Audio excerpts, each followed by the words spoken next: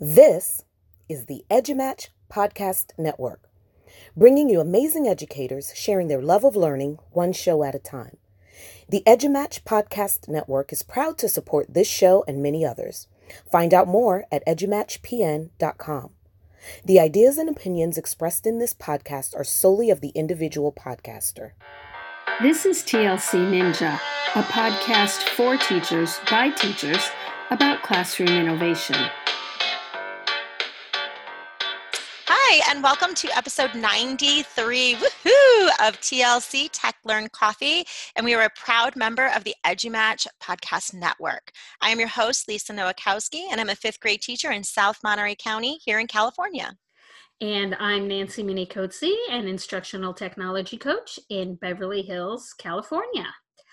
Just a reminder, we have a 15-minute format because ain't nobody got time for more than that. No, they don't. And so today, it's not so much a coffee fact, it's just an interesting coffee. So there was a coffee in Finland called Kaffeost. I probably butchered that, and I apologize to anybody who speaks Finnish. But it roughly translates to coffee cheese. And it originated in a town that was east of Finland, and it consists of what's known as squeaky cheese. And you cut it into chunks, and you pour espresso over it, and then you eat the cheese with a spoon. And lots of people love it, and they say it's like a tiramisu-like dessert. They also suggest possibly even trying it with a few sweet biscuits on the side. So tonight, our guest is Tara Linney, yay, who will be talking to us about gender equality in coding, or gender equity in coding. So Tara, tell us a little bit about yourself, who you are, what you do, things like that. Hi, so my name is Tara Linney, and I am the author of Code Equity, Keying Girls into Coding. I have been in education for the last 10 years. I've been abroad for the last 4. I'm currently based in Seattle, Washington. I've done a lot of things with, I've been a mentor for Technovation Challenge, and I'm excited to talk with you all. Well, we're excited to talk to you too, and we've all, Nancy and I have both had interactions with you through CUE and other events like that. So we're really excited to hear more about what you're doing and what your passion is, because I know this goes a little bit back for you as well. So, what is the issue you see with gender equity and coding? Well, what I see with the main issue with gender equity in coding is when we look at the coding professions right now in computer science and technology fields, there is a really large population of men who hold those jobs, those tech-driven jobs, and there's not a lot of women. And when you look back at history, that hasn't always been the issue. So a lot of it can be traced to the media aspect of what are the messages coming across through media to boys and girls of different ages, but then some of it can also be traced to education. So when it comes to gender equity in coding, I think that in order to address the professional issues that are happening in today's world, we must first start to change how we do education to ensure that girls and boys have equitable opportunities to learn how to code. I love that, just giving them, equal opportunity for everybody. So thank you. And why aren't more girls and women involved in coding, do you think? I mean, besides what you've already touched on. Well, and I think a lot of the reasons as to why girls and women aren't so involved into coding is part of it is this perfect complex of what happens if I get something wrong, and oh no, it's not perfect, so I must not be good at it. Another part is role models. So are girls and women seeing themselves in these future roles? And if they don't see themselves, and if they're not comfortable with iterating and trying again and not being perfect at something, then like most of us, we're not going to pursue those things. So I think those two big pieces, the one being in the examples and the other being the perfection complex, are reasons as to why we're not seeing a lot of girls and women in coding. that's starting to change, but there's a lot more work that should be done. That's interesting that before the show, before we started taping, we were talking about like the perfectionist complex and how really each one of us have had that or going through that at some point. So it's interesting that you feel that that is also contributing to what's holding some women back and girls. What do you see as the solution to this issue? I'm super excited to hear this. Well, I think, since we're focused on teaching and learning and education, in education, a lot of it is teachers, regardless of their gender, should be comfortable with making mistakes in front of their students, especially when it comes to tech things. So if the smartboard isn't working, or if this particular app isn't working, are we like throwing the device across the room? Are we giving up? Are we quitting? Are we saying, oh, we're going to switch and do something totally different? And then never going back to the problem that we had with this tech device or this tech system. If we're doing that, then what we're modeling to students is when things get hard, just sweep them to the side. And then they'll be hard over there, and then you can go do something easy. Whereas if instead we use some strategies of breathing, for starters, and then asking the room. So maybe the students know what the solution is. Maybe, we need to take a few minutes of a timeout and then go back to the problem and show students what it looks like to iterate without always calling for help. So by being the educator in the room that shows the students how to do this through modeling, then it helps the students to become more comfortable with solving problems, with getting into frustrating situations and figuring a way out.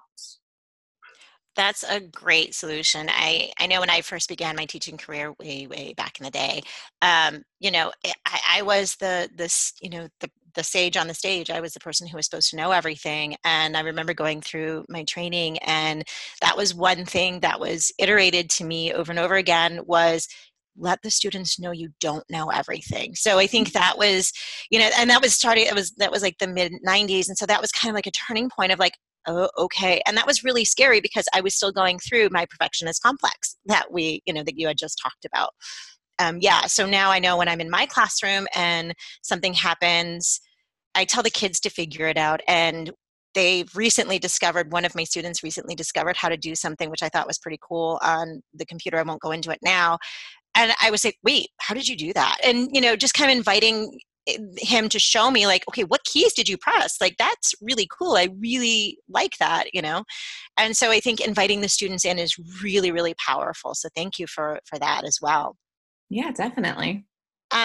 So how can teachers work to solve this problem in their classrooms? I know you said, like opening it up, but, we're also talking about, like coding and like what other opportunities and things can we do to help solve the problem in my classroom, for example?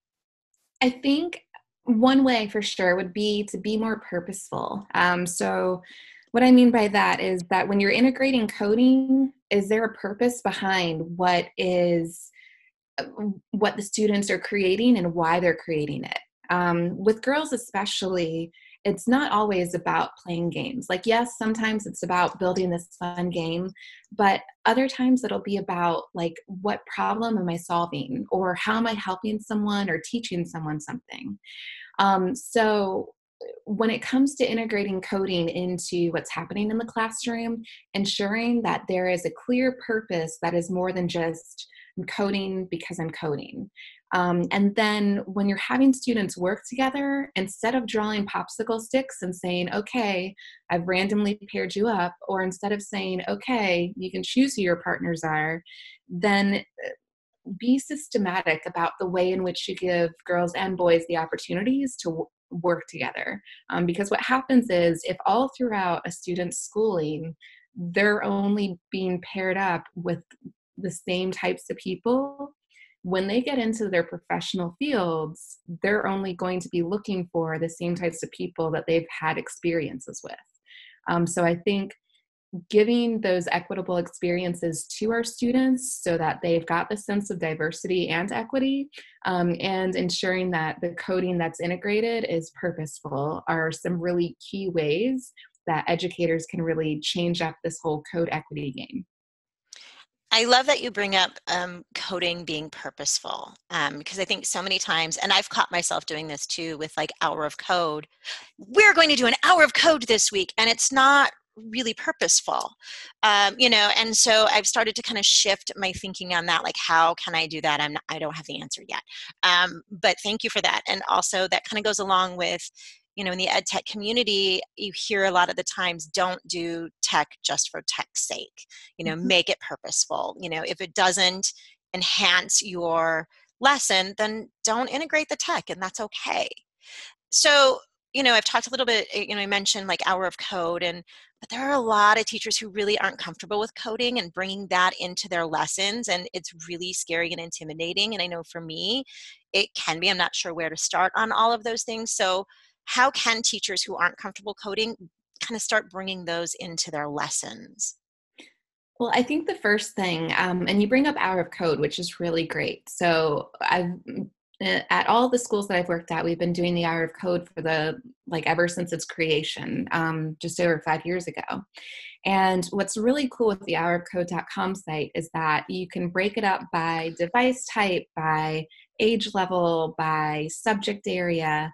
So there's math activities and there's reading activities. And so first, know that you don't have to know everything.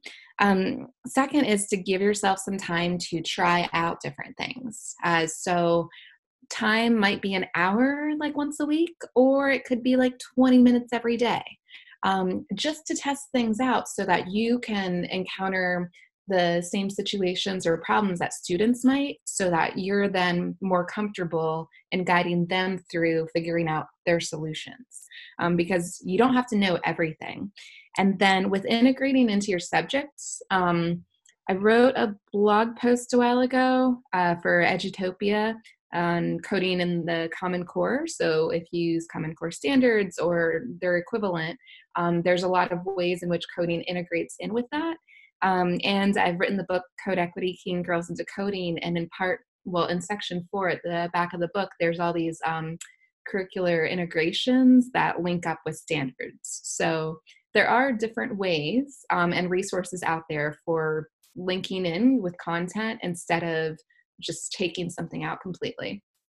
Excellent. And we do have a link to that blog post that you mentioned, and we'll be posting that on the show notes. And if I don't see that we have the link for your book, but if you have that, we'll throw that in there too.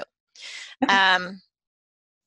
And finally, we are almost done, which is great. Oh, we do have code. I see it now, codeequitybook.com. Excellent. So those will both be on our show notes for everybody to check out and get some more information on. So are there any other recommendations that you have for our listeners? Just put very simply, just be brave. When you're learning something, remember that part of being a teacher is being a learner. And our students can teach us things, and they can also learn from us, and we should be the same towards our students. So we can teach them things, but we can also learn from them.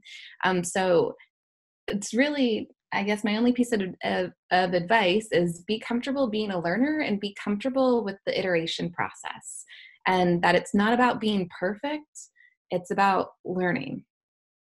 That's great advice. And so many of our guests have iterated the same thing and just said, just try it, be brave. Mm-hmm. So that is, yes, thank you so much. And thank you to our listeners. And if you enjoyed the show, please leave us a comment to let us know. Our comment question tonight is, where have you seen equity issues in your school? Have you been able to address them? And please join us on February 5th when our guest will be Ashley Engel, and she'll be talking to us about how to foster positive student relationships. Yes, indeed. And please don't forget to subscribe to hear more about easy ways for you to innovate in your classroom. If you like the show, and of course you do, please help other people find us by rating and leaving a review wherever you're listening to this podcast. We're always looking for guests to share the great things they're doing in their classrooms. So if you know someone who fits the bill, or if you'd like to be a guest, please visit tlc.ninja and complete the contact form to let us know. Thanks.